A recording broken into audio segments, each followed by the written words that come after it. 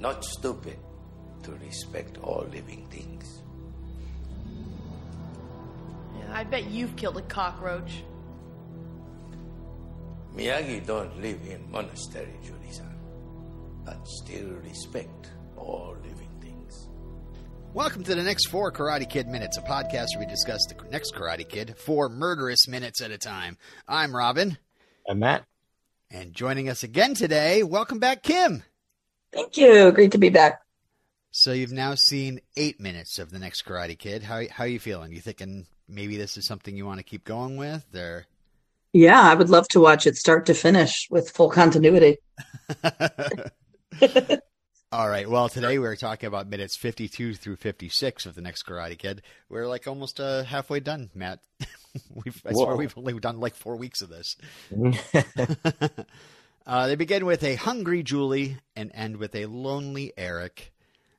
We pick up where we left off on Monday with Julie and Miyagi joining the monks for dinner. And Julie is hungry. And she says, I could eat a big, juicy, and then gets cut off. I assume she means like a steak or a hamburger or something, a cheeseburger. Roach, no. Like Juicy roach. Mm-hmm. Juicy roach. Ew. I was going to ask, are monks vegetarian? I think traditionally Buddhists are vegetarian, but yeah. Like we get into respecting all living things in this segment. I'm assuming that includes animals that you eat. What about the plants? Yeah. The plants live. Oh, that's true. Yeah. Do vegetarians discriminate against plants and not respect their life as well as like say a pig? Say what? Yeah. Is that like a problem in this world that maybe that should be addressed? Like maybe we should actually start that here on Karate Kid. Vegetarians are monsters too. Yeah. People bring that to vegetarians all the time. Yeah. All right. Well, Miyagi hushes Julie, and so she starts fiddling around with her chopsticks. And I got to say, as much as I'm usually recognized as the host of Karate Kid Minute when I walk into any Chinese or Japanese restaurant, like I've still have not gotten the handle on chopsticks. I don't know if I ever will. Yeah, let alone using them for rice. That's like really advanced. Well, it's sticky rice, so it grabbed its clumps. Yep. But how sincerely have you tried to use chopsticks? Are you calling me out of the sincerity of? Yeah, I am. Have you looked up a short video like how to hold them and stuff? I have. I think you have to basically use the bottom as a steadying thing, and then the top is the picker. Yep. Yeah. Okay. I've tried. It just says my fingers don't work that way. I guess I don't know. That's fine. It's not coordinated enough. That's fine. You tried. You ordered a fork at the restaurant. I did. We did go to a local. Well, that was a Chinese restaurant, but still, I just I didn't even try it the last time we ate out. Kim, I didn't see you pick up chopsticks either.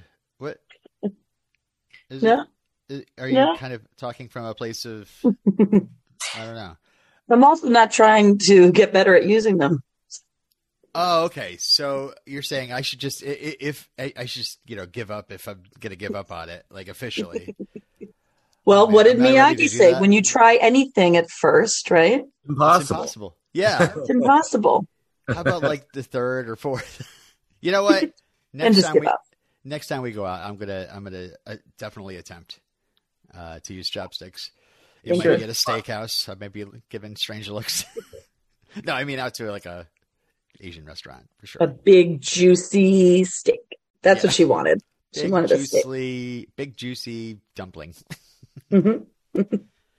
Also, it's I know she's a teenager, but is she not aware of her surroundings? Everybody else is sitting quietly at this table, and she's just goofing off with the chopsticks and going, "Oh my God, I'm so hungry." Yeah, I guess it's typical teenager. After everyone is seated and a short prayer, the monks begin to eat, and Julie picks up what looks to be a radish, maybe. Yeah. It does. Made of- It looks delicious. Mhm.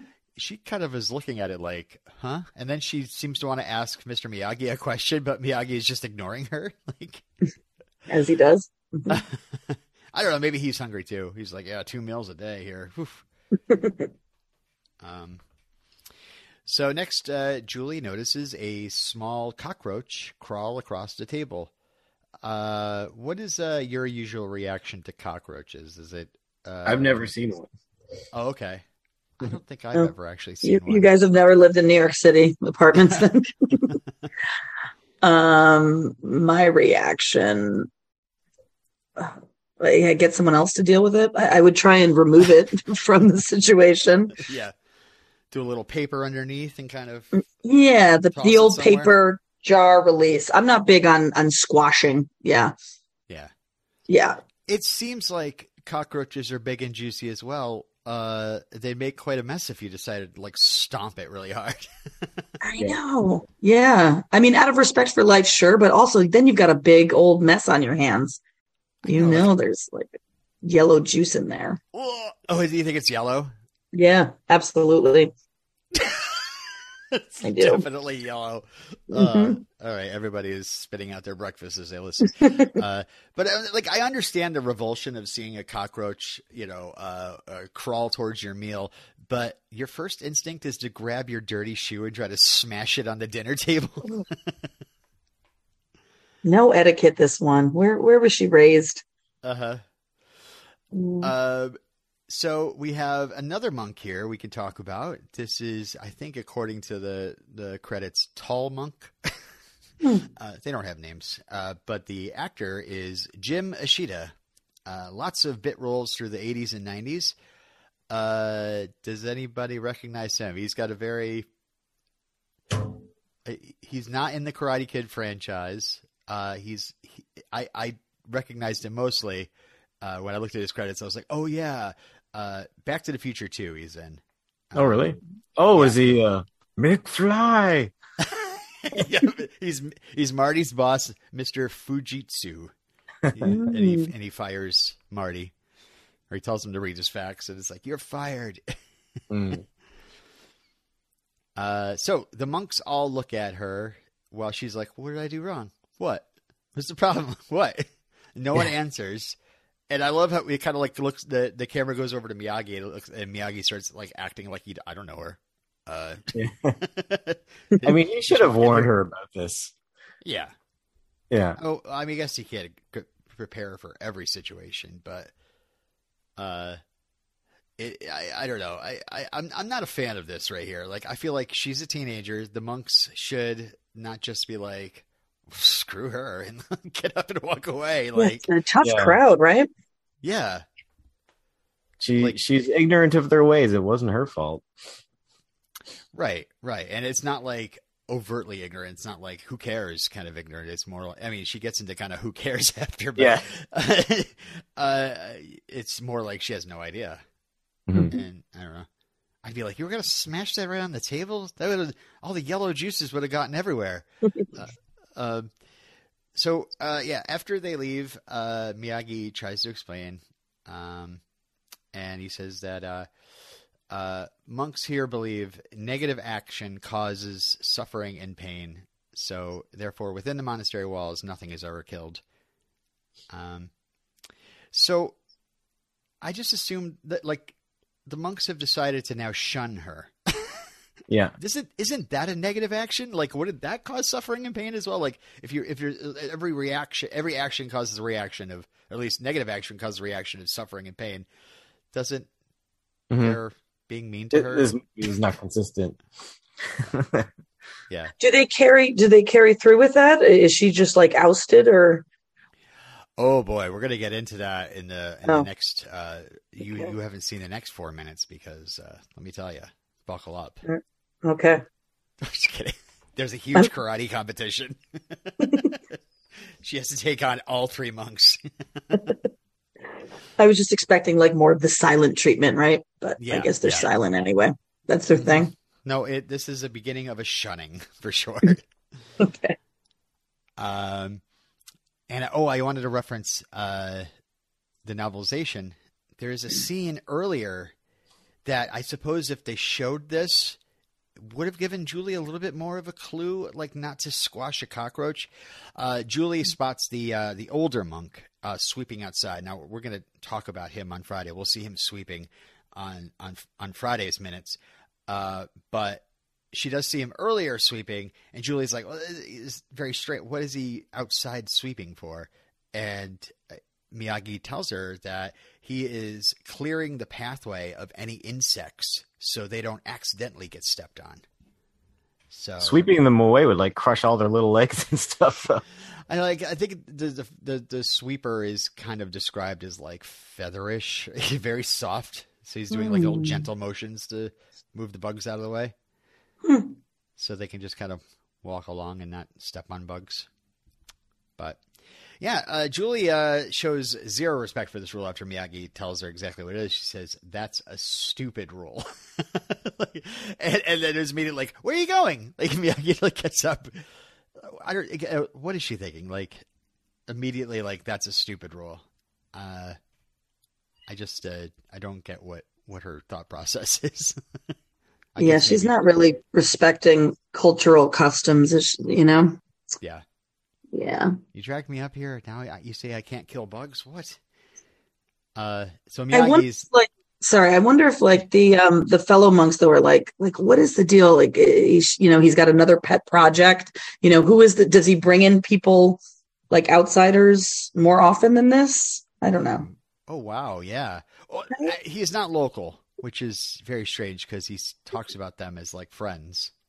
Okay. But, yeah, he's this, I assume he's visited before, on his maintenance man salary. Yeah, it's true. Like, I wonder if Louisa has got him on like a stipend or something. Julie's grandmother, Kim. Okay. She left her granddaughter with Mr. Miyagi. As you do. Very trusting woman. Yeah. She and Lucille are in the same bridge club, maybe, or I don't know. Like, oh yeah, just leave him. They have Miyagi's. Miyagi has a little a sign on the bulletin board with his number. You pull it off, and like, if you need your kid, is your kid acting rebellious? Is he or she angry at the world, or getting beaten up on a daily basis? Call Miyagi. That's his thing. Mm-hmm. So yeah, Miyagi is like, oh, you want to know what stupid is? And then he says, stupid is when neighborhood gangs kill each other with no reason. It's stupid when countries fight wars. It's not stupid to respect all living things. So, yeah, he gets a little serious. Like, she's talking about bugs and who cares? And then he's like, well, you know what stupid is? And starts talking about, like, really serious things. Like, maybe Julie would agree with that. She like really pushes back against him, and Daniel never really did that. Yeah, he'd just be kind of standing there shaking his head. What? Yeah. I again, it's like he's teaching her respect, and I can understand that, but like through shame I just not a fan of that. like she doesn't understand. Mm-hmm. I don't know. She does. She is a bit resilient. She immediately fires back. Yeah, I bet you've killed a cockroach.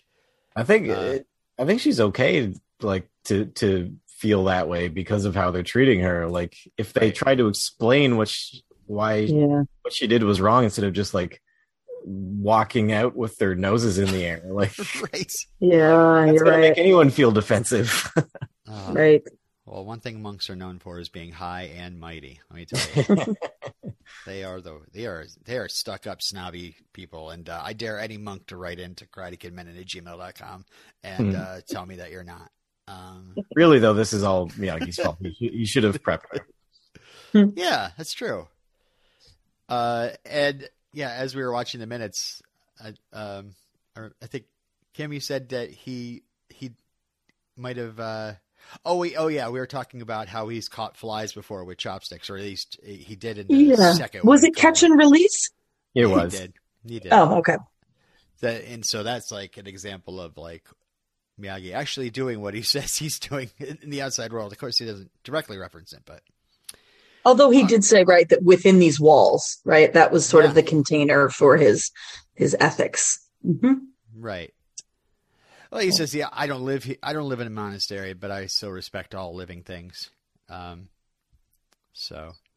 Which he does. He doesn't like fighting. It's all his MO. All right, so we get a small reprieve from the monastery. We head back to the school, high school, where Colonel Dugan is instructing the Alpha elites again. And he says, by the time I'd left the army, I had learned one thing. When you go into battle, you must be strong. I love it. It's just like, so you're a colonel, huh? That's the one thing you learned? Like, I don't know. Is there any other things you might have learned? I just learned one thing. And Kim, you don't really have much experience with Eric here, but maybe Matt can answer this question. Is Eric that interesting of a character that you want to cut away from Julie and Miyagi and go back to the high school, see how he's doing? Well, I mean, at least they're trying to make him interesting with this scene here. I think it was worth it for his character for us to get this scene of him, like, basically showing that he cares about enough about who he thinks is his mom calling to apparently throw away his future plans by getting kicked out of this club. He's like, so yeah, he's threatened with, you leave, you're out, no recommendation for that school you wanted to go to. And he's like, screw you, my mom might be hurt or something. Yeah, his mom doesn't usually call the school, so. Yeah. But then when he finds out it's not his mom, he's not mad at all. And I'm like, I would have been mad. I don't know. I kind of like the reaction.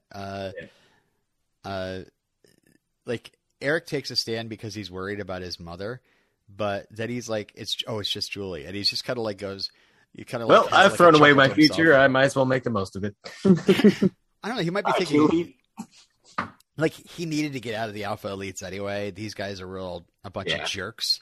And that he just threw it away for his mom. And then I think he almost like chuckles. It's like, oh, it's silly that I just did this for a stupid call from Julie. But then again, he's also like really happy to hear from her. He's obviously very much into her. So I do want to mention this school clerk that interrupts the lesson.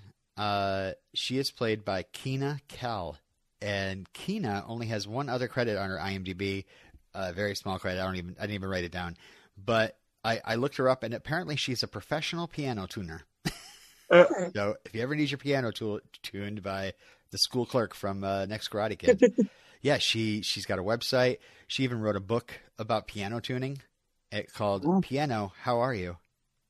Which I don't. Does she like come into your house and like sweet talk the piano? Yeah, like a piano whisperer. Talk to me, baby. Talk to me. Yeah, not many people bring their pianos to the piano tuner, so I would assume. So yeah, if you want like a home visit from the school clerk from Next Karate Kid, look her up.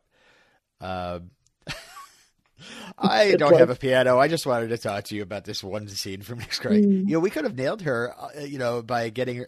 We could have nailed a guest spot from her by asking her to come on and talk about piano tuning.